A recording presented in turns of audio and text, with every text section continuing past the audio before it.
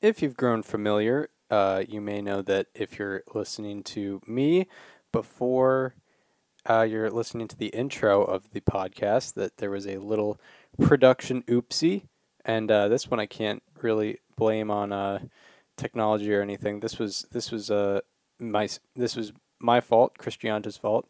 Um, but albeit it's a minor thing, you'll be able to hear the episode very clearly. It's just me and especially Daniel in this episode is a little bit echoey because I forgot to do the last step of production, which is have the um, have the settings of our recording software be on the setting where the computer and the system with the microphones that we're recording on are connected. So instead of hearing us on the microphones, you're hearing us on the computer microphones, which is a lower quality. And Daniel was a little further away from the computer than I, because we weren't planning to record it on the computer. So he's a little more echoey. I did the best I could with editing, but there might be times where his voice is a little quieter, which I know is disappointing. He's the smart man on the show, so hate to see that. But my fault. But anyway, all right. Well, now that you know that, I wanted to address it just to make sure that people didn't think we were putting out a super well produced episode. But yeah, without further ado, maybe you wouldn't have noticed it if I hadn't mentioned it, but I felt like mentioning it. Without further ado, here is the 232nd edition of Above Replacement Radio. Welcome to Above Replacement Radio. I am your host, Chris Gianta. I might be becoming a bad baseball fan who can't enjoy the romantic things because of advanced statistics. 15 years from now, I want to be on the early baseball committee. Over there on the other side of the screen is Daniel Curran. I literally have the Fangraphs hoodie, the baseball reference t-shirt, just repping some stats, you know what I'm saying? It's not necessarily Hall of Fame. It's not necessarily above average, but we can guarantee you we are better than just the standard replacement level college sophomore. And welcome to Above Replacement Radio, where we're talking baseball, kind of whatever. I'm your host, Chris Gianta. Over there to my actual left, as you cannot see on YouTube, unfortunately, is Daniel Curran. How you doing, Daniel? Chris, I am doing well today. We are back on campus for the last dance, if you will. I mean, we are graduating in 2 months. Yeah. This is the last homestand, if you will. True. Yeah. Good baseball pun. Yeah, but that's where we're at right now. We're in the 9th inning. Yeah, that's very true. We're old. We're old. Yeah. We used to not be old on this show. You could show video of us in freshman year when we started doing video On Periscope? and yeah, actually Periscope. It doesn't exist anymore. It doesn't exist anymore, and also Twitter took down the Periscope videos, so there's that footage is gone. There's no files. I would have had to download like a ton of stuff onto my phone, which I wasn't willing to do. No, but absolutely not. So you will not be getting takes on why I thought Zach Wheeler was overpaid. Yeah, and why I thought he was perfectly paid. But you will not be getting any of those takes. But you could take videos from our freshman year and be like, remember them? This is them now. And it's a picture. Yeah. It's a video of us in 2023. It's like, feel old yet? Yeah, that's what's going on. Yeah, we don't have any 2019 video. We're just gonna have to take 2020. We have a couple. The start of the pandemic. We have a couple pictures that I think Daniel's mom took. We do. That is true. Yeah. We have one. Exactly one. We have one. Yeah. I think my mom took also one photo, so we'll make that 2. Yeah. So that's big. Yeah, shout out to the freshman year podcast, the prep sheets. I know when we did our players to watch, we do dot points. My notes were about 2 lines long. Yep. It was like, oh, this guy had a good OPS last year. Yeah. This guy could be good. Yeah. Yeah. Baseball Savant and the search tool has made things a lot more fun. And further knowledge of Fangraphs and StatHead. Yep, absolutely. We've evolved. But yeah, before we get into our final division preview, well, I don't know if it's weird to call it a division preview because we kind of do predictions. That we'll be doing predictions next week, and we don't really necessarily outlook what the team will look like, but we address their additions and subtractions and ask a question about them and look for one player to watch. But for our final round of players to watch, before we get to that, there was a good amount of baseball news. First of all, the WBC is continuing. It's finishing up this week. Good amount of baseball news, but not any amount of good baseball news. No, not really. The first bit of news kind of took a lot of headlines for obvious reasons. Edwin Diaz tore his patellar tendon in his knee and is expected to miss 8 months, which is the entire 2022 or 2023 baseball season. It was during a celebration with Team Puerto Rico after they defeated the Dominican Republic, right? Yes. And yeah, first of all, I just addressing the news, terrible for the Mets, but also, I think they'll be able to strive through it. What were your thoughts on the injury? Yeah, I mean, this just sucks. There's really no other way to put it. A lot of people had very reactionary takes about the WBC as a whole and things of that nature in light of this injury. And I think the WBC is still the same way it was. I still view it the same way before. I think it's great. But obviously a lot of people had, some reactionary takes to this injury. And it just sucks.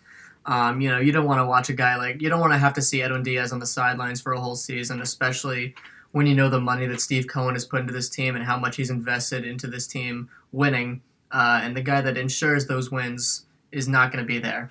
So that sucks. It really is unfortunate. But ultimately, I think the Mets will be all right. Like you said, they do have some bullpen depth. And yeah, we're just going to have to see how it goes. Yeah, it really sucks for the team and especially for Edwin Diaz, this is the last thing he wanted. Yeah. He didn't participate in the WBC to get injured, obviously. No. He went to represent Puerto Rico. However, yeah, it does suck. I mean, he had one of the best reliever seasons of all time last year, .90 FIP. 17.1 strikeouts per 9, which is a record for any season with more than 60 innings pitched. Yeah. So, I mean, obviously a tremendous talent, one of the best relievers in baseball and arguably the best. I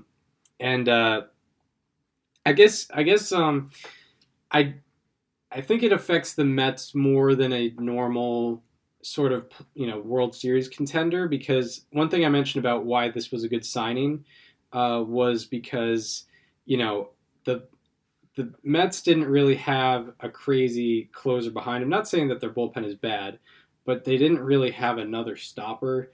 An example I pointed to was the Brewers, when they traded Josh Hader, they had Devin Williams. Mm-hmm. With the not that Craig Kimbrell was great with the Dodgers, but with the Dodgers losing Craig Kimbrell, they have Evan Phillips. Yeah. The Mets, they're going to have to find their guy. Yeah, exactly. They don't have their immediate... And not that there's ever replacing a guy like that when you had that kind of season, but yeah. I mean, there is certainly question marks as to what the back end of this bullpen looks like come not just the end of the season, but come May, come the All-Star break, come September. Yeah, absolutely. As of right now, they have David Robertson, who is about to be 38, as their closer, according to Fangraphs depth charts.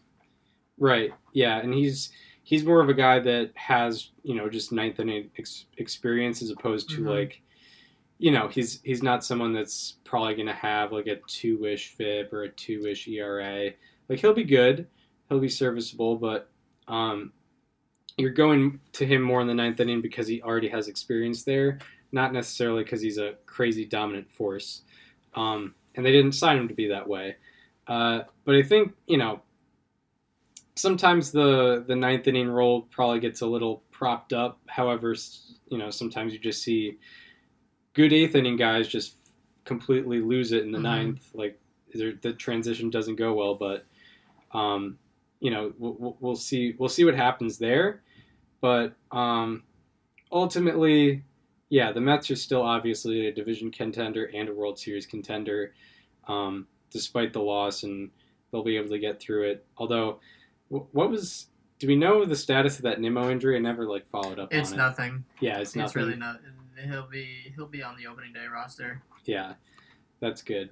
But anyway, outside of the spectacle of the Mets, there was some backlash, albeit there were only really two significant voices, and by significant I mean guys with a lot of followers. Yeah. Who had the take of you need to cancel the WBC. It's not useful. No one cares about it, and he got injured doing something that no one cares about.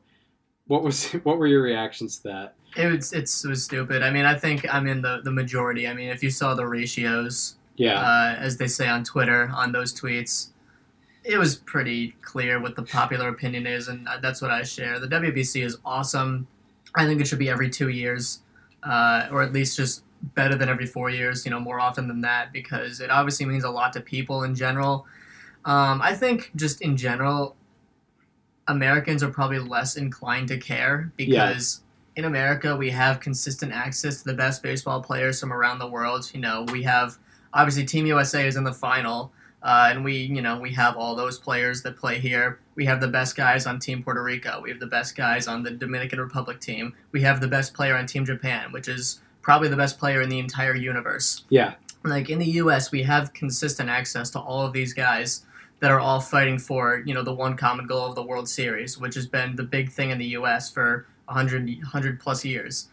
When you're not in the U.S. and you are sending your best guys to play somewhere else, when they all come back to play together, that means something. Yeah. I mean, I think the best example to look at it from an American perspective would be the World Cup, right? I mean, how many people in America watch soccer or watch the World Cup when they don't watch soccer to begin with? A lot of people. Yeah. A lot of people. Because you know what? Messi doesn't play in Kansas City. Yeah. Cristiano Ronaldo does not play in Colorado. Right. Right. We don't get to see those guys that often. So when you have, the people from, and not that America competed against those particular individuals, but when you're sending out your best guys to go somewhere else to compete against the other best teams when they have something to prove, it means something, because the U.S. probably has the least to prove in this World Baseball Classic among all the other teams. Yeah, very true. I mean, I don't know if you disagree with that take or not, but I find it hard to believe there's another team that has less to prove than the U.S. does. Exactly. Yeah. I mean, maybe they have the most pressure, but it's all that's not what you're trying to say. Yeah. Yeah. It was fitting that it was two Americans that had that take because obviously it's I think America has less to prove because also we've called it the national pastime. Yeah, even though it is kind of our sport. It was invented on this soil. Yeah, it's been played on this soil for 150 years. Yeah, it was invented in upstate New York. Yes. In America, and we have the biggest league that has 29 of 30 major league teams in it, in the country.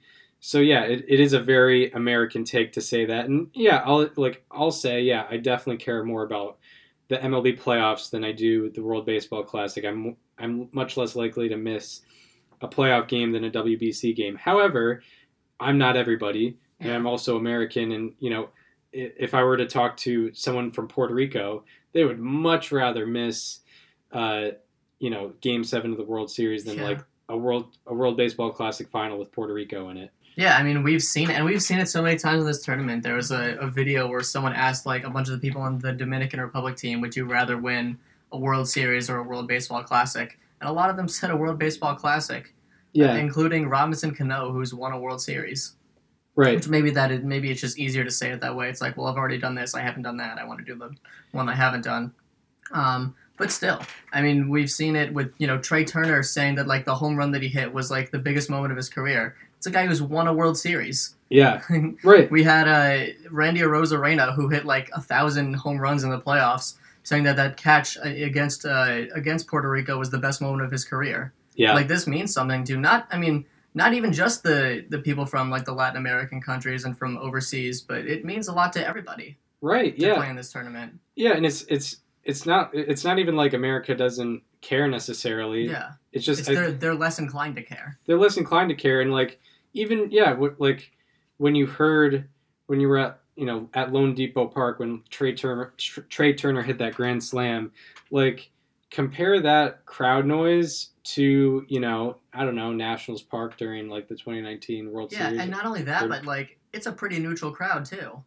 Yeah, Like it's not right. like it's a home game for one team where one team has all the fans. It was still that loud, and there was a lot of people that probably weren't happy about that home run in that ballpark. Yeah, and there wasn't there despite all the tweets and ratios, there was no better retaliation to that point when like the next day and the day after, Yep. all the videos of like the home runs with playoff atmosphere crowds and like players chest pumping out of the box. Yeah, like players behaving on the field in a way that they never would in the regular season or even the postseason. Like there's a home run hit, the entire team is at home plate. Like you only see that when like a guy hits his like a milestone home run. Yep. Or like, a milestone hit. Yeah, and I think And even then it doesn't have the same energy. Exactly. And I think it's easy to think of this as less important because, I think the MLB season it's more of a storyline and it's easier to see that team development because it takes place over the course of 7 months, and if you go back to spring training over the course of about 8.5. However, like so when it's a 2 to 3 week tournament, it's not gonna that impact isn't gonna be seen as effectively, but like that these moments are cherished forever for many of these players, including Team USA players. Yeah. I mean, it also includes the fact that like the World Baseball Classic is still relatively new. I think this is the 5th one that's ever been held. True. There isn't a lot of history behind it, and not only that, but like the World Baseball Classic was kind of lame up until a couple tournaments ago. Like in 2017, at the beginning of the season, it was an afterthought. It was just like, oh yeah, that thing that with the tournament, that's happening.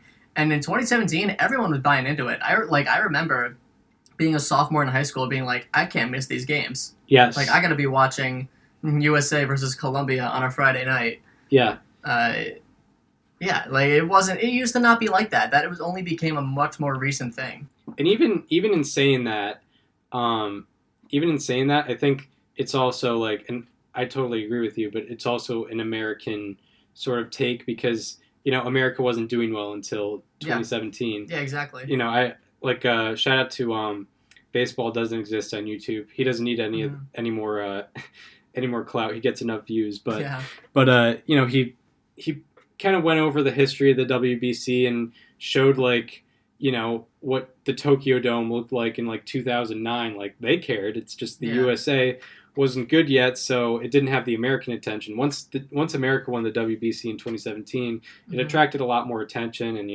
obviously, I think that Adam Jones robbed home run was like the huge, of the classic, huge for like USA baseball and garnering interest because that was just a huge moment in that game and in general. It was an elimination game against the defending champions, the Dominican Republic. Yeah. That home run ended up being the difference because I'm pretty sure it was a 6-5 final. Yeah, right. Yeah. I remember watching that game. Yeah. And also like it was cool that Manny Machado hit it when he was still in the Orioles and Adam Jones caught it. Right. Like that was a big moment. It is very funny seeing the interactions between teammates as opponents. Like I remember during the USA versus Venezuela game, Kyle Tucker hit a double and there was a bang play at second and Jose Altuve tagged him. He was called safe, and Altuve was like, no, you got to look at that. He's out. It's like, dude, that's your teammate. You're calling him out. Yeah, that's funny. Like, it's just very funny it's a funny visual, I guess. Yeah, for sure. Yeah, very much so. But like I don't need to go over viewership statistics, but there's plenty of that out there that proves that this is very important to a lot of different people. So yeah, like that whole narrative, it's a very much in the minority, and it's for a good reason. Yeah. Mike Trout's having fun. That's cool. Yeah. Yeah, and absolutely. He's playing very well. Yes. Yeah, it turns out turns out the Angels haven't been to the playoffs in 9 years. Yeah, which nobody talks about that. No.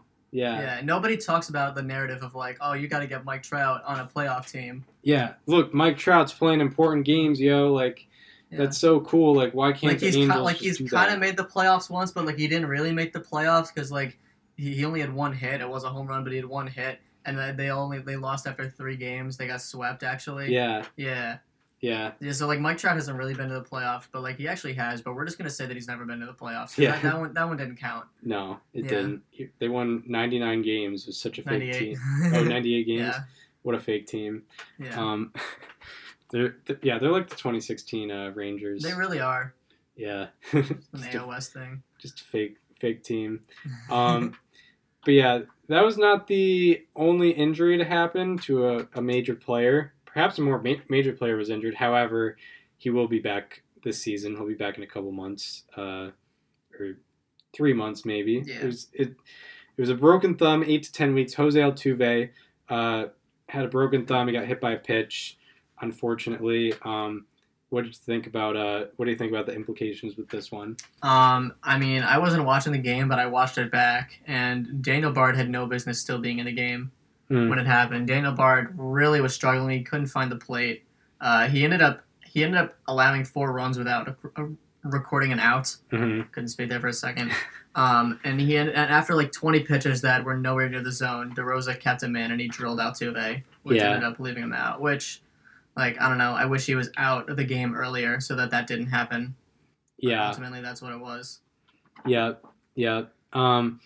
It's tough, but obviously that also could have happened in a spring training game.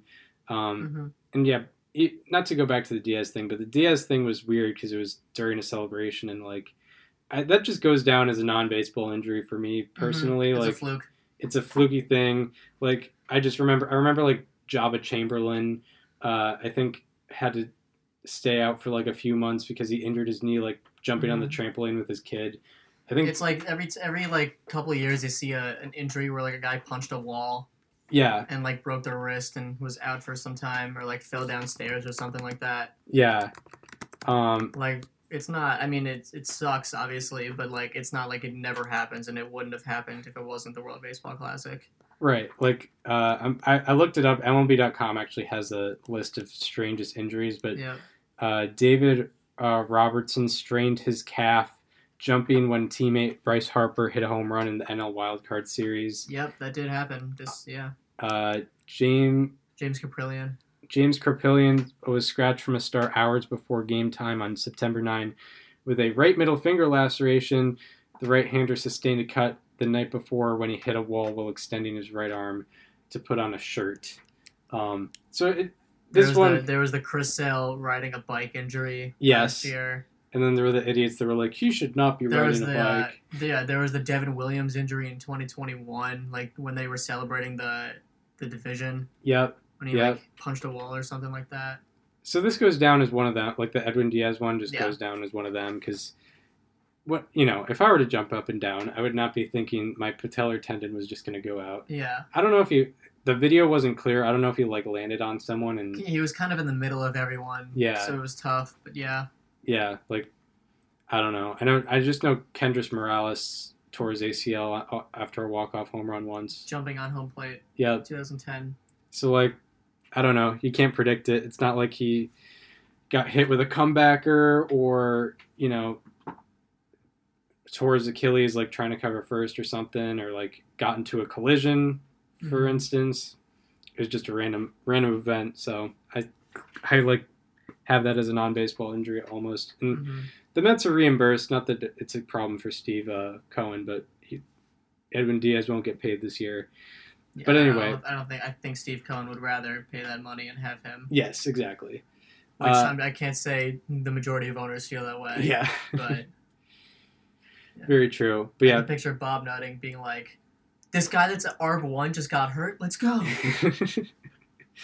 But yeah, with Jose Altuve, he'll be out for the Astros for a couple months. However, the Astros usually find a way. Look out for David Hensley. Yeah, true. David Hensley. He's That is a great point. he had over 1,000 OPS. Granted, it was like 16 games in with the Astros last year, but he's my Astros player to watch.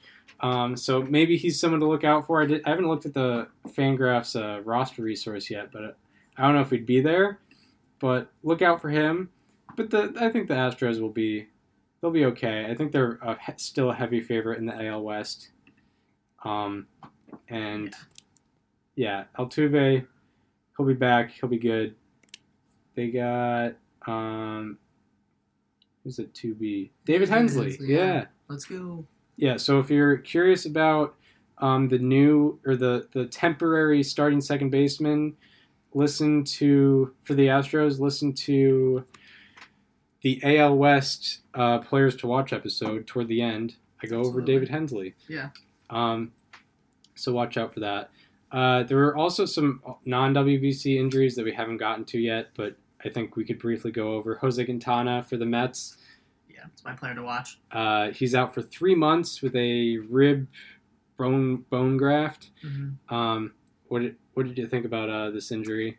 I mean, it's definitely going to test the Mets' pitching depth pretty decently. It'll give David Peterson a chance. I mean, Mets fans have been pretty high on him for the last couple of years, so it's a really similar type of pitcher, a left-hander, a little more soft throwing.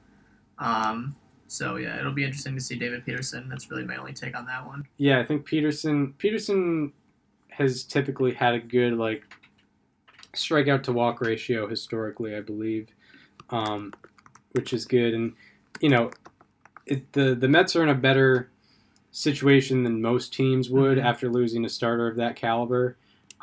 David Peterson is a fine replacement. Yeah, he threw 105 2/3 innings pitched, 10.7 strikeouts per 9 last year, 3.64 FIP, 3.83 ERA, 101 ERA plus. So to have that as a back end option is pretty good, and maybe it puts a little more pressure on someone like Kodai Senga, who doesn't have any MLB experience. So who knows about that? But the Mets, they set themselves up in a situation where they can lose a guy for 3 months and they'll be all right. And then we could briefly talk about Carlos Rodon. He had a forearm strain or something. Yeah. It takes him out until at least May, I think. Not a great start to the contract. Not a great start, but also I think the Yankees are playing it safe here. Because if they put him on the opening day roster, with his injury history, they are risking much more than a month for him going on the shelf. If you're a Yankee fan, you'd rather lose Rodon for a month than play him and take the real risk of losing him for more than a month, maybe even the year. That's kind of what we're looking at. So, I think the Yankees rotation will survive without him. They have guys like Clark Schmidt, who looked interesting last year. Domingo Germán will do all right. They also have who else did they put on the IL? Frankie Montas. Yes. Yeah, yes. That one is. I'm less optimistic about that one, but Rodon I think will be fine. In the end. Yeah. So a NewJersey.com article said that it had some good quotes from Rodon, and it said that he's going to be on simulating a 6-week spring training post injury. He had a period of time where he couldn't throw at all, and he'll be back. He's throwing weighted balls, and I think it was 7 to 10 days they didn't want him to throw. Yeah, and a quote from him was basically saying they're protecting me. Yeah. So, it sucks that we're not going to be able to see, that the Yankees aren't going to be able to see him in pinstripes to start the year. He's someone that's only had a qualified season twice. One of them was last year. So his injury history it has been brought up, and I think the Yankees knew what they were signing up for. But yeah, it's probably why they're being a little bit extra protective. That's also probably why he didn't get as much as he probably could have. Very true. Yeah, a guy who led the league in strikeout rate and FIP, you would have thought at the age of 29, you would have thought would have gotten like a $200 million contract, but it doesn't have didn't even really come close. Doesn't have a great track record on with health wise. But yeah, he's an exciting pitcher. and it still sucks that the Yankees have him. We're Red Sox fans, if you didn't know. Yeah. But we will be getting into the Red Sox. Good segue there. Mm-hmm. I have to point it out myself. We will be getting into the Red Sox with our AL East players to watch. Also going over additions, subtractions, and questions we have for the other person. Anything you want to get to before we get to this preview? No, I'm ready to get into it one last time. Yeah, one last time. A lot less research in the next coming weeks. Yeah. All right. So we will start. We go from bottom to top, and we'll start with the Red Sox, who, despite a 78-84 record, did finish last in the AL East. The division was pretty good. I'll give them that. The Red Sox, they lost Xander Bogaerts, Nathan Eovaldi, JD Martinez, Michael Wacha, Tommy Pham, Matt Strahm, Rich Hill, Matt Barnes, Eric Hosmer, Franchi Cordero, and Tyler Danish. They added Masataka Yoshida, Kenley Jansen, Justin Turner, Corey Kluber, Adam Duvall, Chris Martin, Richard Blyer, Joely Rodriguez, and Adalberto Mondesi. Who is your player to watch from our hometown team? I know this is weird because this guy did just get a close to 9-figure contract this offseason, but I am looking at Masataka Yoshida. He will be getting his first major league experience, and he's been pretty much a staple in Japan. It's hard to tell how guys that come over from foreign countries, especially from the Eastern Hemisphere, will perform. But Yoshida has an OPS above 900 in each season since 2017. And he slashed 336, 449, 559, 1007 last year. Given his past 6 years, this guy is about as safe a bet as you can get. Yeah. Especially on offense, where the Japan game is more based on pitching. Yes. Yeah. All Fangraphs projection models have his weighted runs created plus being between 124 and 139 in 2023. And the thing about those models is that they project your 50th percentile projections. So, if he could perform above that and get a 140 or 150, but they have him baseline at 123 to 139, and I think a lot of Red Sox fans would be happy with him being there. The models also had him with excellent walk-to-strikeout numbers. It's very possible that he walks more than he strikes out, which would be excellent, especially on the Red Sox, a team that has kind of lacked walk rate over the last few seasons, a team that swings at a lot of pitches. During the World Baseball Classic, he is slashing 400, 522, 667, 1189. He is tied for the most RBIs in the tournament, and he also has the most plate appearances among all players in the WBC at any pool that have struck out 0 times. 15 at-bats, 0 strikeouts, not a one. And I think the most important thing about Yoshida and why I have him as my player to watch is that he has a real opportunity on the Red Sox to change the entire narrative around this team, because there's a lot of negative feedback having lost Xander Bogaerts, not looking like a World Series contender this year, a last-place finish last year, the third year into Chaim Bloom's tenure. And Masataka Yoshida has a real chance to change that entire narrative alone. Probably a better chance than any individual person on this team. Yeah, it very much so, especially should be already prominent in the lineup, and I'll admit, as a Red Sox fan, this is like the least optimistic I've been about a Red Sox lineup since maybe Ortiz left. Yeah. Because, losing Bogaerts and also Story being out for a good amount of time, and also losing JD Martinez, it doesn't inspire a lot.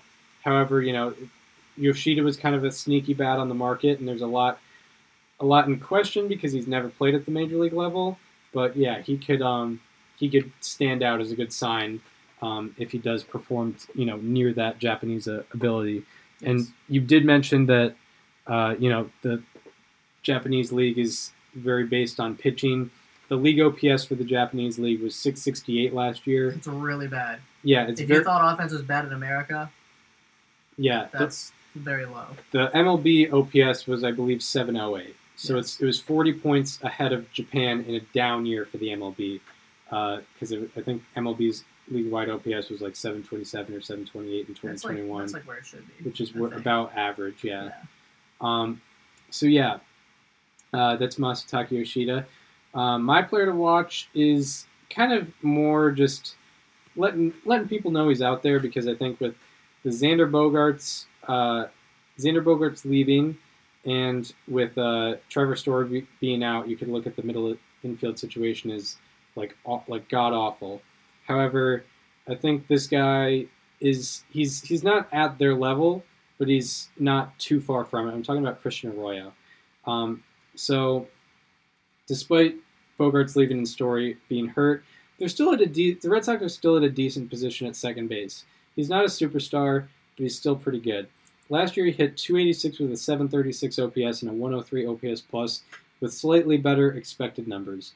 Also, if you look at his baseball savant, you might be alarmed by him being 10th percentile in outs above average, but that negative defense was from the Red Sox trying him out in right field, which is not a position for him. He's an infielder. And he's been neutral at second base for his entire career defensively. Also with Christian Arroyo, he made some improvements to his offensive game.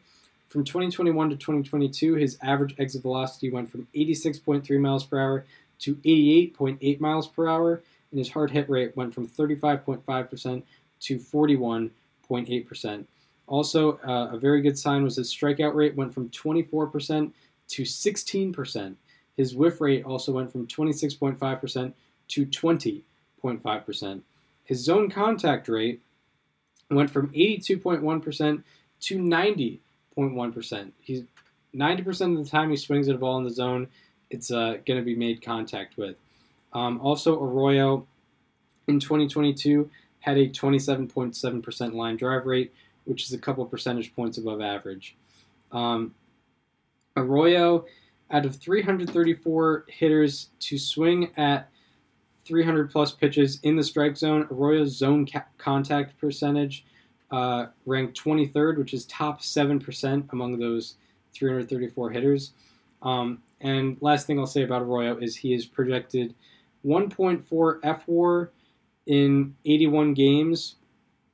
And if he kept that pace for 116 games, he'd be a 2-win player, which is, a good position to be at for a guy who was not a projected starter before Trevor Story got hurt. Or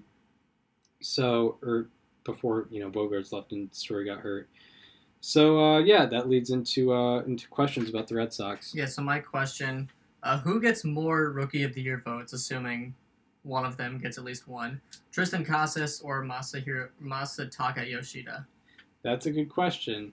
Yeah, I think both have a lot of questions surrounding them, but both have somewhat similar style of very patient hitters who I think like to see a lot of pitches.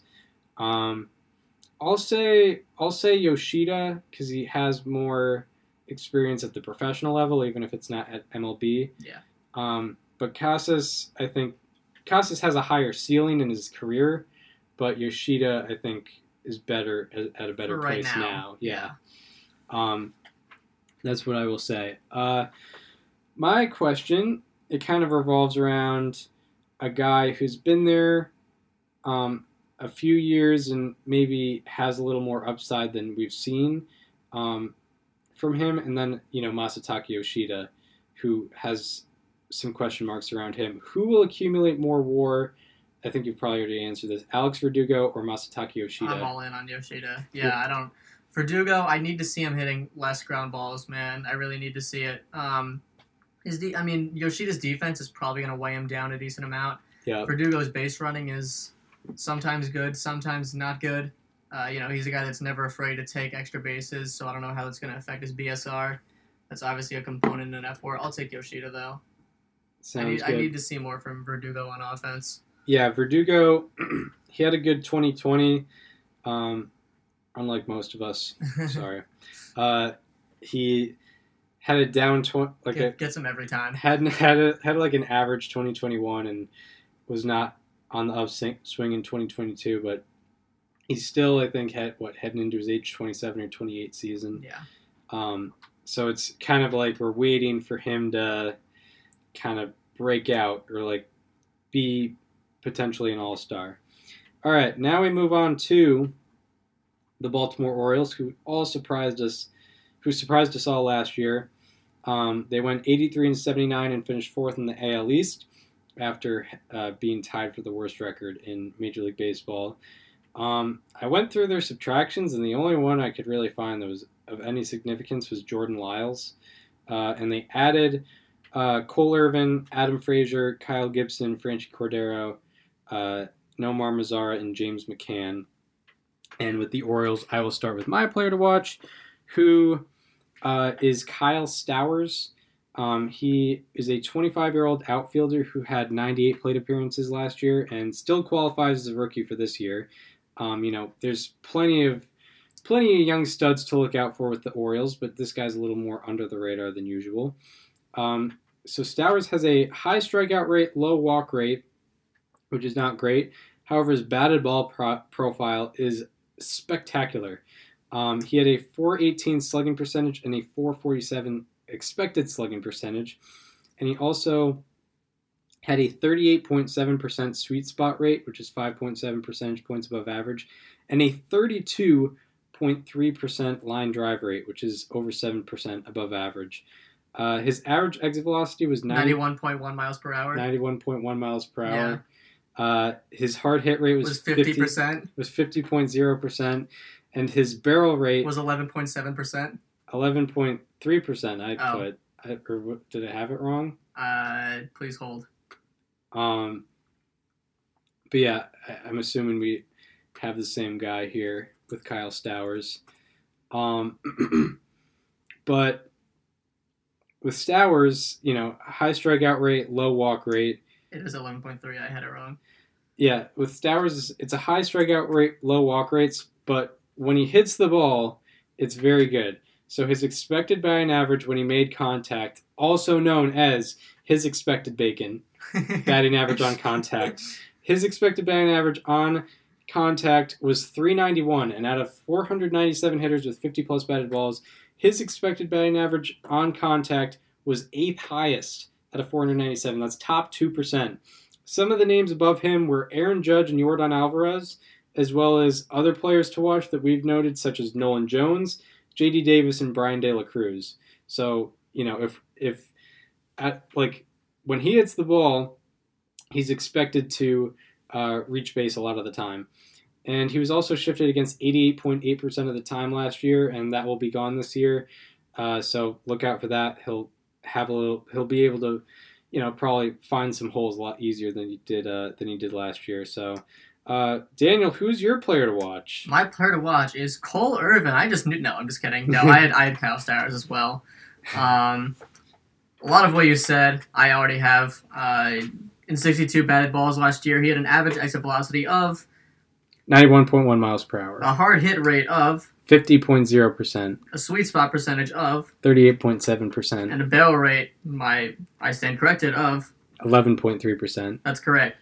58.1% of his batted balls were fly balls or line drives, nearly identical to that of Mookie Betts. So, wow. I mean, if we're looking in similarities to batted ball profile, that's legitimately a good comparison to make. Kyle Stowers to Mookie Betts. Of course, the one thing that he needs to improve on is both his contact and his swing decisions. His chase rate was 6% above average last year, and his chase contact rate was 20% below average. His chase contact rate last year was 38%, the league average of 58%. So, he definitely needs to work on knowing when to swing, and when he does swing, hitting the ball. I really didn't have too much else other than what you had. So, yeah, I also am looking at Kyle Stowers on the Orioles. Yeah, so, we had the same person, so I figure I'll give a shout-out to the other person I considered for player to watch, which is Grayson Rodriguez. So, obviously can't go too in-depth to him. Also, he's mostly been a minor leaguer. He's also, was the number 2 prospect last year. Yeah, he's MLB.com's number 7 prospect in baseball. Career in the minors in 292 innings pitched, 12.9 strikeouts per 9, 3.0 walks per 9. Last year, specifically in the minors, 13 strikeouts per 9 in 75 2/3 innings pitched. What was his home run per 9? 0.2. He allowed. Oh my goodness! He allowed 2 home runs in 75 2/3 innings in the minors last year. And he's going to be in Baltimore.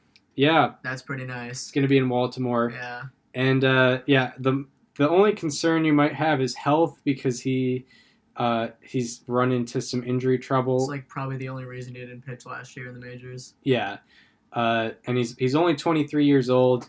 I'm sure the Orioles are kind of trying to be careful on him, so I don't know if I'd expect a lot of innings at the major league level this year. But he's someone to look out for if the Orioles do go on a playoff run and they want to add some pitching. They might go internally and have Grayson Rodriguez get some more innings at the MLB level. So yeah, he's another guy to look out for. He was my other guy I was considering, but Stowers, already having some MLB experience and also some StatCast data. Yes. Figured I'd go into him. All right, so now on to questions. My question is, so for context, Adley Rutschman had 49 extra base hits in 2022. Will Gunnar Henderson get to that many extra base hits in 2023? I'm assuming he's going to be called up a lot sooner than Adley did because Adley was hurt to begin last year. Yeah. It really wouldn't surprise me if Gunnar Henderson does not start the year on the opening day roster because the Orioles are a franchise notorious for taking advantage of the service time manipulation. I'll go with it though. I think he can get to 49 or above. Yeah, I'll say yes on that. My question is sort of similar. It's about Adley Rutschman. Adley Rutschman had 5.2 B-WAR last year in 113 games. The most B-WAR that a catcher has ever produced in their first 2 seasons was Russell Martin at 7.6. Now, of course, Adley is only 2.4 away from tying that, 2.5 away from breaking that. Will he be there by the All-Star break? Will he be at 2.4/2.5 F4 by the All-Star break? So yeah, that's also a little more than half a season. And he had 5.2 B-WAR, you mentioned. Yeah, which is interesting because they don't even measure framing necessarily. Yeah. So, yeah, I'd say yes. I think he gets to that point. Going to make history. He's proven to be really, really good very early, and yeah. If that doesn't tell you everything you need to know about Adley, I don't know what will. Yeah. Because let's break that down for a second. No catcher in baseball history, going back to 1871, including Negro Leagues, has never produced more than 7.6 F4 in their first 2 seasons combined. Adley has played about 75% of one season, and he's on pace to shatter that. Yeah, true. Yeah, just it reminds you that it is kind of rare to see a guy break out that soon. If he could very easily be the first catcher to have 10 B-WAR in their first 2 seasons. Yeah, very true. He would need to produce. He's already halfway there by a wide margin. Yeah, pretty wild. And there's nothing to suggest he's due to regress at all. No, nothing really. He's already good at everything. Yeah, except for maybe a little more power would be nice, but he's also in Baltimore. So true. Yeah. Granted, only when he's facing lefties, but true. Yep. So yeah, that's what we got on the Orioles. Some Adley Rutschman questions and whatnot. Yeah. They'll be an interesting team to watch this year. Now we get into the Tampa Bay Rays, who went 86-76 last year, finished 3rd in the AL East, got the number 6 seed in the AL playoffs, and lost to the Guardians in the wild card round. In the offseason, they lost Corey Kluber, G-Man Choi, Kevin Kiermaier, Brooks Raley, Ryan Yarbrough, David Peralta, Mike Zunino, and JP Fireeisen. And the Rays in the offseason added Zach Eflin, Charlie Culberson, and Ben Gamel. Who are you watching on this Rays team? There are a lot of people to go for on the Rays because they're notorious for just having guys break out of nowhere. My guy for this year is Jonathan Aranda, who is a second baseman, a middle infielder, utility infielder, if you will.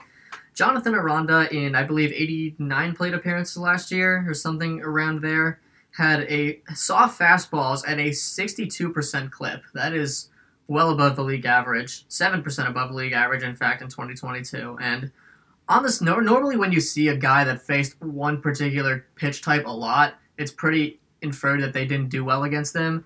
And on the surface, his numbers did not look good against fastballs, but it did appear that he was unlucky. So against fastballs, he had a 67-point difference between batting average and expected batting average, a 127-point difference between slugging and ex-slugging, and a 69-point difference between WOBA and ex-WOBA. All three of these ranked in the top 12 unluckiest among the 502 hitters with at least 300 total pitches seen throughout last year. So he got a healthy dose of fastballs, and he should have done better on them. In fact, I believe his BABIP last season was like below 200 or something like that. I don't think it was below 200, but it was definitely low. I think it was like 230, 240. So, like I was saying, Aranda has a where did I leave off? Here we go. Like Stowers, he had an average exit velocity last year of 91.1 miles per hour, the exact same. However, he did have a 54.5% ground ball rate. Aranda has 16th percentile sprint speed, which isn't ideal for a guy hitting ground balls, but he did have a 200 BABIP against ground balls, which was 41 points below league average, and he was shifted against in 44.2% of his plate appearances that will be gone. It's reasonable to infer that he will be better without the shift because his WOBA without the shift last year was 293. His WOBA with the shift was 227, so that's a significant difference. And also, since 2021, he has a 152 weighted runs created plus in 876 minor league plate appearances. That ranked 34th among the 2,287 qualifying minor leaguers over that 2-year span. So Jonathan Aranda, I think, is a breakout candidate for the Rays. It is a little hard to see where he fits on this roster right now, but if he plays well enough, he'll find a way. Yeah. Is he infielder or outfielder? Infielder. Yeah, shout out to Jonathan Aranda. My player to watch is a little bit, definitely a lot more on people's radars, especially after last year, but I think probably not enough. I think it was just weird, especially for Red Sox fans. It was weird to see this guy just like break out because he was treacherous for the Red Sox in the very forgettable or unforgettable in some ways 2020 season. But Jeffrey Springs. I was going to go with him if I didn't go for Aranda, so I'm glad you got with him. Yeah, I'm glad you didn't go for him as well. Glad you got Aranda. Yeah. Because that was not a guy on my radar because I wasn't looking that deep. But Springs started for the first time since 2018 last year. It had been 4 years since he started a Major League Baseball game. And he ended up throwing 135 innings and 135 and a third innings with a 2.46 ERA, 3.04 FIP, and 3.27 expected ERA. Out of 90 pitchers with 130 or more innings pitched last year, his ERA ranked 10th. Springs was between Nestor Cortez and Max Fried on that ERA list. So, two guys who got Cy Young votes. It's just Springs didn't have the innings. So along with a strikeout minus walk rate of 19.6% last year, Springs had an average exit velocity in the 73rd percentile and a barrel rate in the 75th percentile. So Springs' four-seamer averages 91.4 miles per hour for only 22nd percentile in baseball, but it does not stop him from getting swings and misses on it. So he uses it 40.4% of the time for his most used pitch, and he has a 26.5% whiff rate against it. 22 pitchers had 250 or more swings against four-seamers that were 92 miles per hour or lower. Did you get all that? 22 pitchers, 250 or more swings on four-seamers, 92 miles per hour or lower. And Springs had the highest whiff rate on such pitches. So along with the slow fastball that got a lot of swings and misses, he also used his changeup 34.7% of the time, and hitters slugged 320 against it, and only had a 279 expected slugging against that changeup. And out of 26 pitchers to throw 500-plus changeups last year, his expected slugging on them ranked 5th. That was behind Devin Williams, Sandy Alcantara, Shane McClanahan, and Tyler Anderson, all of which were all-stars last year. And also out of 103 pitchers to throw 2,000-plus pitches last year, his percentage of pitches that were in the shadow attack zone, which were the edges of the strike zone, he was 13th out of 103, around near top 10% there. So, the shadow attack zones I learned from Daniel in the playoffs last year are basically just the edges of the strike zone, where you're making the ball very hard to hit hard. Jeffrey Springs was top, 12, 13% in that out of 103 pitchers.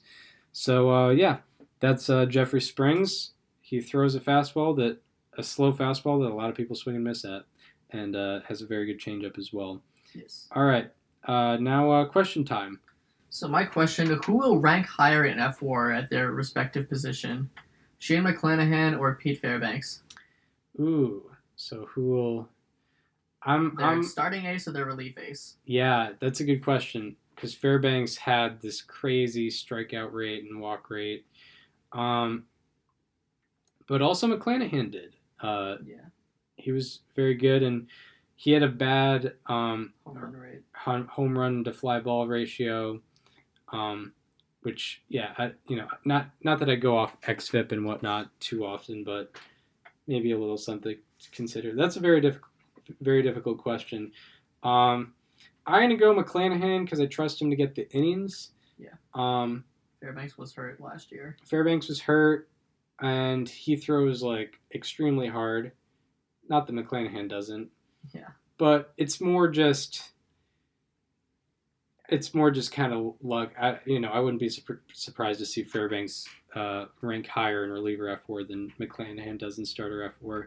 But I think I'm a little high on McClanahan, so I'm gonna keep riding the McClanahan wave. Yeah, it's a good pick. But yeah, what Fairbanks did last year should be heavily considered. So my question for you is, will Brandon Lau have over or under a 799.5 OPS this year? 799.5. He's coming back. Well, he was very good in parts of. I mean, he was the 2020 first half MVP. Yep. Which basically means player of the month.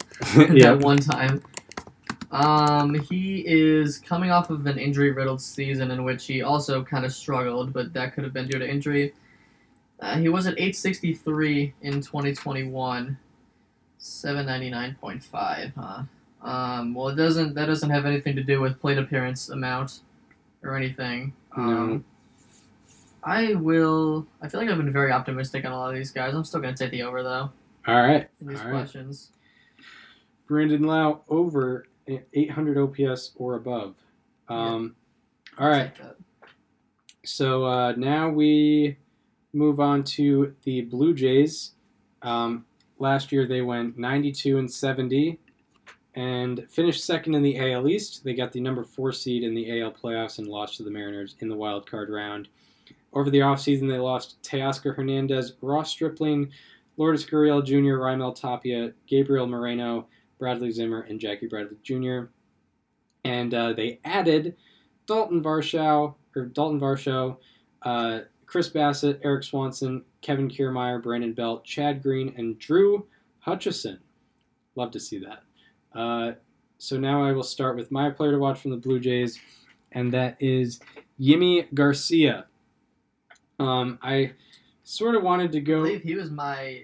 No, never mind. Jarlin Garcia was a player to watch.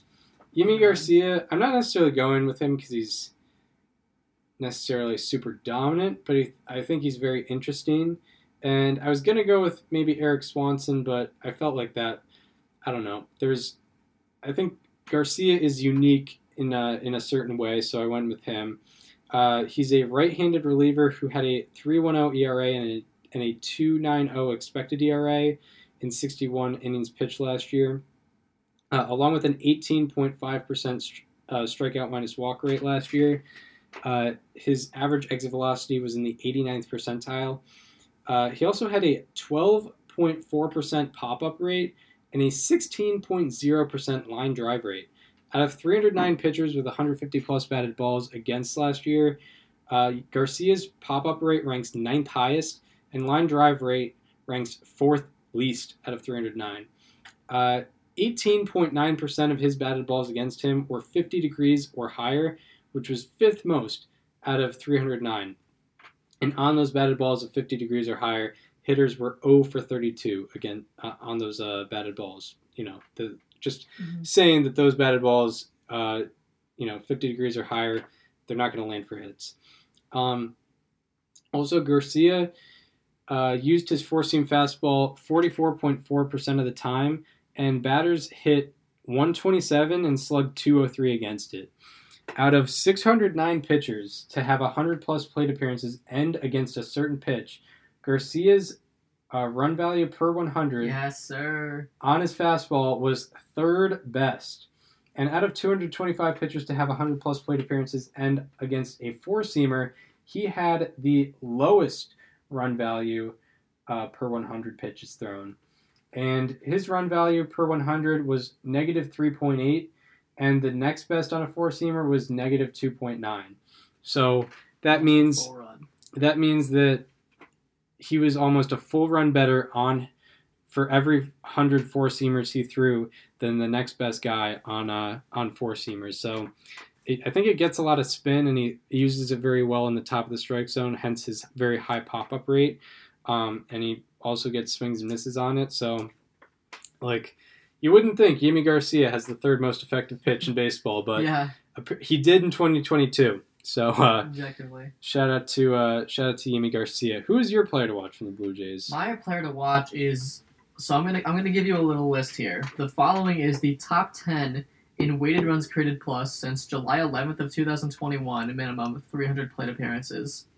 Aaron Judge, Mike Trout, Paul Goldschmidt, Yordan Alvarez, Bryce Harper, Juan Soto, my player, Freddie Freeman, Jose Altuve, Julio Rodriguez. Who do you think the blank is at number 7 in between Juan Soto and Freddie Freeman? Yeah, that's a great question. I feel like Vladimir Guerrero Jr. would be too obvious. And I think you highlighted Varsho last year or 2 years ago, so I don't think you'd repeat. So that leaves us. Teoscar Hernandez is gone. Just process of elimination. I'm sorry. I think Bichette would be a little too on the nose. Man, I'm losing it. I don't know. Alejandro Kirk. Same position, different player. I'm talking about Danny Jensen. Yeah, Wow. Who has a 156, I believe, weighted runs created plus over that span. Jansen is slashing 276, 348, 587 for a 935 OPS since July 11th of 2021. Unfortunately, he hasn't been able to stay on the field, and also it's kind of weird to figure out where he fits into this Blue Jays lineup. Yeah. Because they're pretty stacked. They have Alejandro Kirk catching. I think they're going to stick with that. So that'll be interesting. But he particularly dominated against sliders. In 69 plate appearances against sliders, his 3.1 run value per 100 ranks 6th among the 296 hitters to have at least 50 plate appearances and on sliders. His 597 slugging ranked 9th. His 386 WOBA ranked 12th. And his 20.7% whiff rate ranked 18th. So Danny Jansen is was literally been one of the best hitters in baseball since July 11th of 2021. I know it's an arbitrary date, but it goes back over 300 plate appearances for him, 322 to be exact. And it's going to be interesting to see where he fits onto this Blue Jays roster. Does he make the opening day lineup? How many at-bats do they give him? Do they trade him? It's going to be a lot to answer. I know they did consider trading him this offseason, but we're just going to have to wait and see what they go with. Yeah. I mean, the catcher position is one where you can be a little bit lucrative with. Mm-hmm. And having a DH option is always good too. But I don't know, who's their projected DH right now? They have it as Brandon Belt. I will take Danny Jansen over him. Yeah, especially I imagine. I mean, not that I know, but there's probably a lefty righty difference too. Oh, definitely. I would imagine. Yeah, no, I'm sure they'll platoon that. Yeah. But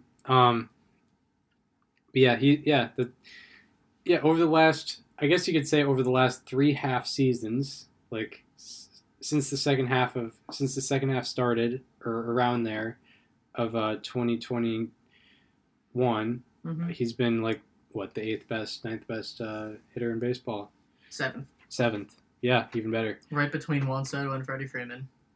All right, so now we get into questions regarding the Blue Jays. Start with my question. So the Blue Jays kind of underwhelmingly finished 8th in the AL in starter ERA in 2022. With potential bounce-backs, additions, and defensive improvements with Kiermaier, will they be top 5 this year? Top 5. So they have Manoah, they have Gosman, they have Barrios, who was disappointing last year. They added Bassett, they have Yusei Kikuchi. As for depth... And they lost Ross Stripling. They did. Hyunjin Ryu is probably not going to pitch. He had Tommy John surgery. It's unfortunate. In the minors, they have like Mitch White. They still have Nate Pearson. Still kind of waiting on him. Yeah. I mean, top 5 in the AL? Yeah. Okay, so I mean, what? The Yankees are projected probably to be above them. I'm presuming the Guardians are probably projected to be above them. The Seattle. Astros, the Mariners. I'm going to say no. I don't think they're top 5. I think they're close. Yeah. I think sabermetrically, they are in a very good spot. I know Kevin Gausman has been an advocate of strikeout rate minus walk rate. Yeah. I think sabermetrically, you could argue that they are a top 5 rotation, but I don't think in starter ERA. True. There. It is also funny because based on peripherally last year, you could just see Gausman and Manoah's ERAs flip. Yep. So yeah. Your question. My question, will Vladimir Guerrero Jr. have over or under a 50% ground ball rate? For reference, he had a 54.6% ground ball rate in 2020, a 45.6% ground ball rate in 2021, the year that he finished second in the MVP voting, and he totally would have won it any other year but Shohei Ohtani. Yeah. Because he would have won it in 2022. Yes. But, Shohei Ohtani. 2021, anyway. Right. And a 52.3% ground ball rate in 2022. Yeah, it feels like 50 is kind of the magic number for him. Yeah, it's something you want to stay under. And I don't have any inside info on the Blue Jays and how they're teaching him. However, I imagine they would try to get to him about that, considering he is one of the hardest hitting guys and not necessarily a fast player. And when he puts it in the air, can easily get it over the fence. I'll say under. All right. Maybe it's an every other year thing. Who knows? Yeah. But maybe it's just me being optimistic for the Blue Jays. Whatever happens, I hope it's at 100% when he plays the Red Sox. Yes. Because it's weird to say I'm optimistic because I want to see a star do well, but not against my team. I don't want that to happen. Of course. All right, now on to the last team of the entire previews of this run, this 6-week run. We're talking about the New York Yankees. It's the Bronx Bombers, baby. They went 99-63 last year, won the American League East, got the number 2 seed in the American League playoffs, beat the Guardians in the ALDS, and lost to the Astros in the ALCS. Over the offseason, they lost Jameson Taillon, Andrew Benintendi, Matt Carpenter, Lucas Luetge, Earl Chapman, Chad Green, and Miguel Castro. And they added Carlos Rodon and Tyler Danish. Who is your player to watch from the Yankees? My player to watch is everyone's favorite 22-year-old. I'm going with Gleyber Torres. I'm buying it on the breakout year from Gleyber Torres, who, as a reminder, he is 22 years old. Yeah. Real ones know. Between 2021 and 2022, he had the highest rise in average exit velocity. He went from 87.1 miles per hour in exit velocity to 90.4%. And he also had the highest rise in hard hit rate, going from 35.7% in 2021 to 45.3% in 2022.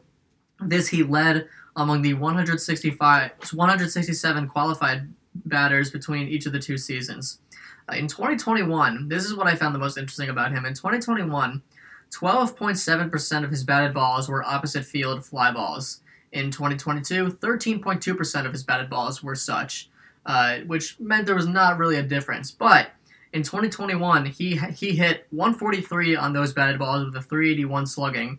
In 2022, he hit 250 with an 827 slugging, the 12th highest among the 174 hitters with at least 300 batted balls. Why did this happen? Well, he plays for the Yankees, so clearly the short porch obviously has something to do with it, and that's not an exaggeration. That probably had a very strong case, but you got to keep in mind that's like you can't. If someone ever tells you exit velocity doesn't help you out or doesn't win you games or whatever, they're lying. This is direct proof right here. Gleyber Torres hit roughly the same amount of opposite field fly balls. He hit one batch in a season with low exit velocity, one in the season with high exit velocity. He did much better in the season with higher exit velocity. Yeah. And it proved to put him on the resurgence, especially late last year. He was really good. And he's a guy that the Yankees are going to need to step up because I think there are a lot of question marks in that offense outside of just Aaron Judge. Yeah. So Gleyber Torres is my guy to watch. Yeah, I disagree. I don't think hitting the ball harder has anything to do with getting more hits. Yeah, no. Yeah, I don't think so at all. No, but yeah, that's bad focal point, honestly. That's a good stat, and especially like last year was not a year where home runs were a big thing. No, home runs dropped, and he was still able to do better on short porch home runs, as you noted, and yeah, him hitting the ball harder with a less bouncy baseball, so to say. That's a really good sign for the Yankees and Gleyber Torres. My player to watch, literally, if you just read his name, just sounds like any Yankees fan, any pinstriped Guido in the bleacher creatures. We're talking about Ron Marinaccio, eh? This guy. I'm walking here. Look at this guy. It's Ronnie Marinaccio. He grew up in Bed-Stuy, and now he's pitching for the Yankees. Look at this guy. Look at this guy. He's got his chain out, and his average exit velocity last year was 84.5 miles per hour. Can you do this entire bit in the voice? I could try. I got a lot of notes on Ronnie Marinaccio. With Ronnie Marinaccio, he's a 27-year-old right-hander reliever. He had a 2.05 ERA, 2.70 expected ERA, and a 30.9% strikeout rate, and 44 in the third innings pitched. Let me tell you about Marinaccio. He had a 149 batting average and a 156 expected batting average and a 236 slugging and a 238 expected slugging. So even with the low batting average and slugging percentage, it wasn't far off from his expected numbers, you see. Out of 378 pitches to throw 750-plus pitches last year, his expected batting average was fourth lowest and his expected slugging was third lowest. You know what I mean? And Ronnie Marinaccio, this guy, he gets a lot of swings and misses. He had a 33.2% whiff rate last year. And out of 419 pitchers with 300-plus swings against them, his whiff rate was 38th, which is top 10%.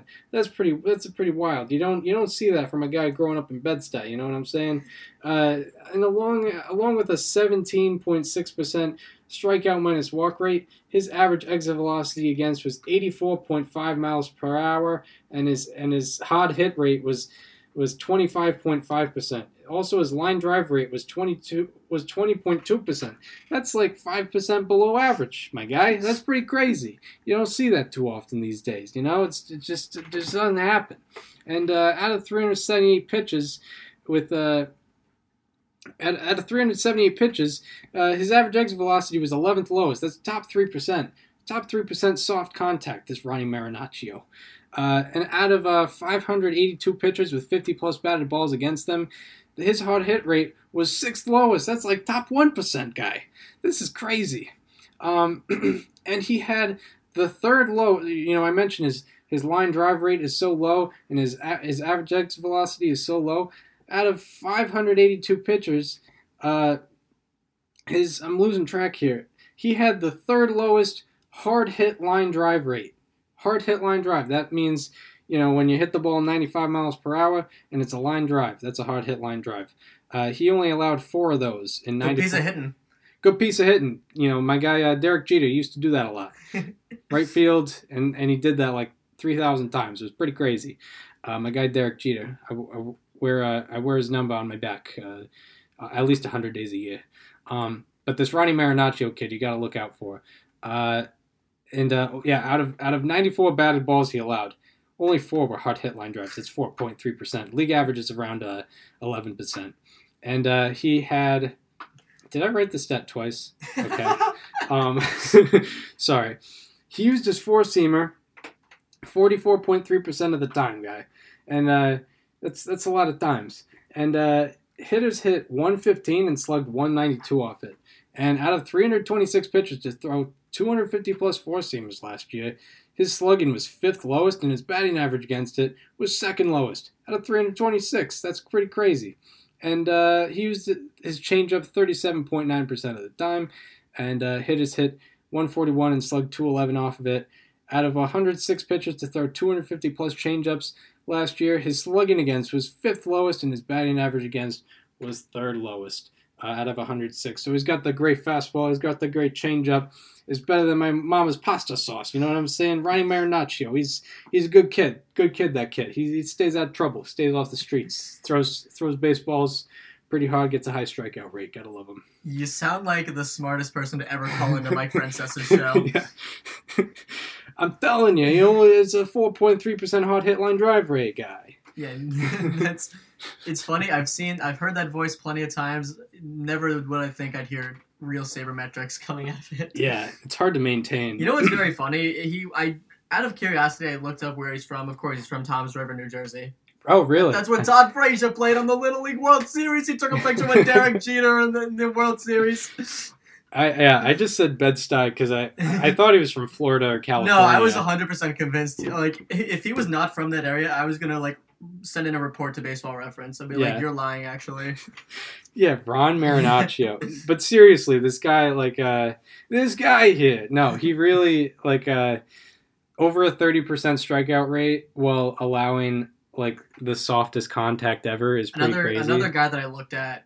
I wanted to limit the number of relievers I went with this year. Yeah. So Theirs is a good episode because every guy that I wanted to go for, you went for. That's great. I wanted to avoid that, but I ended up going with 10 relievers this year, which is like a third of my guys, and relievers. There's multiple guys on teams. Yeah. Relievers take up about a third of a team's roster, so I think that makes sense. That's very fair. Proportionate. Yeah, I didn't want to take 16 relievers, but if I only had 2 or 3, that would have been a little off too. Not that it really matters, but Ron Marinaccio. There's a lot of guys to look out for with the Yankees bullpen, with Clay Holmes, Wandy Peralta, and Michael King, who I think is going to be healthy this year. Hopefully. To start. They stretched him way too much last year. Yeah, it was pretty wild. But he ended the year injured. But I think he'll start the year on the team. So those are 3 guys that were really amazing to start the year, and ended up also just having good overall statistics. But Ron Marinaccio is actually he despite the name, he was really good last year. Mm-hmm. Someone to look out for. Soft contact and strikeout rate, always good. All right, question time. My question: who will get more innings at shortstop, Oswald Peraza or Anthony Volpe? Starts at shortstop. Oswald. More innings. Oh, more innings. Yeah. Defensive innings. Defensive innings. Oswald Cabrera or Anthony Volpe. Peraza. Or Oswaldo Cabrera. Oswald Peraza. Oswald Peraza. It's confusing. Yeah. Yeah, man. What are their ages? Volpe, I think, is going into his age 22 season, and Peraza, I think, 23, but let me check. Because I know Volpe is ranked... number 5 prospect or something like number that. Number 5 on MLB.com. Yeah, okay, Volpe is going into his age 22 season. He turns 22 on April 28th of this year. Yeah. And then Peraza is going into his age 23 season. He was born on June 15th, 2000. Shout out to my best friend who was also born on that day. Nice. Yeah. I'm just going to look at their field grade on MLB.com, and that might just determine everything. So Oswald Peraza is at a 60. Oswald Peraza already has the experience. He's guaranteed to be on the opening day roster. Volpe's at a 50. I'm going to say Peraza. Okay. Because, they have MLB.com has Volpe at a 50 field, Peraza at a 60, and you mentioned that Peraza already has the experience. They might hold Volpe down a little bit, although I know... he has hit very well in spring training. I was shocked to see also he had 50 stolen bases last year. Yeah. That was pretty wild. You know what? Estoy Ruiz had 85. No, the guy that got traded twice in the last year. Wow. Has stolen, and he also had a 900 OPS too. Wow. Yeah. I was very thrown off. That guy's way better than I realized. Yeah. Shout out to the A's. They actually got like kind of something from the Sean Murphy deal. Yeah. That's always good. My question is regarding two starters who have each had some highs and lows in their career. Who will have the lower FIP, Garrett Cole or Nestor Cortez? I mean, Garrett Cole had the 5th highest home runs per 9 among qualifiers last year. That just doesn't seem like something that can repeat itself. Nestor Cortez started out really good, and then kind of went through a tough stretch, and then ended out really good, but he did get hurt last year. I'm going to say Garrett Cole. I mean, you can't. I feel weird going against him. He's the best strikeout to walk guy in the league. I mean, he'll give you the innings and he'll give you that. You know, if he's not leading, he'll be top 5 for sure. The home runs are definitely the question there, though. Yeah, that is the question. Yeah. I asked that because Cortez had a 3.12 FIP last year. Cole, even with the home runs, had a 3.47. Yeah. Cortez obviously had a big up year, and Cole had relatively a down year. Yeah, not necessarily like a down year, but below expectations and below his standard. Yeah. So yeah, that's what we got on the Yankees. That's what we got on the AL East. That's what we got on the MLB for players to watch. That's all of them. That's all of them. Hope you kept track. All 31-ish guys From each of us. Hope you kept track and kept notes and everything. These guys will all work out. They'll all we have a 100% hit rate every year. Yes. Which is great. They're all going to work out. None of them are going to start in the minors and stay in the minors the entire year. None of them will have a 7.5 ERA. Yeah. We're referencing Brendan Davis and Carlos Hernandez, who were our top flops last year. Yeah. So someone actually had a tweet on Carlos Hernandez the other day. I think it was Petriello, where he was like, "Yeah, he throws like 1,000,000 miles an hour, but it's straight as an arrow." Yeah. It doesn't tend to work out in today's MLB. It doesn't. All right. Well, that does it for all that.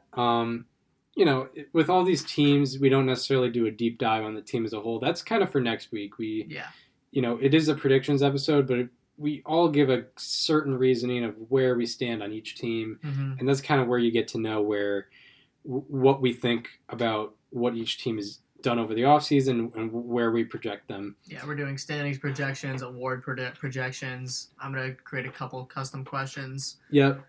And obviously, and we'll get into the playoff bracket in the World Series, but that takes a lot less preparation than like the standings and whatnot. That's just kind of like, who in my hypothetical world, who is hot at the right time? Exactly. Yeah, last year you had the Blue Jays over the Dodgers. I had the Dodgers over the Blue Jays. Yeah. That one didn't work out. Yeah. Just look at our 2020 World Series projections in July, honestly. But you know what? To be fair, both teams did well last year. Yeah.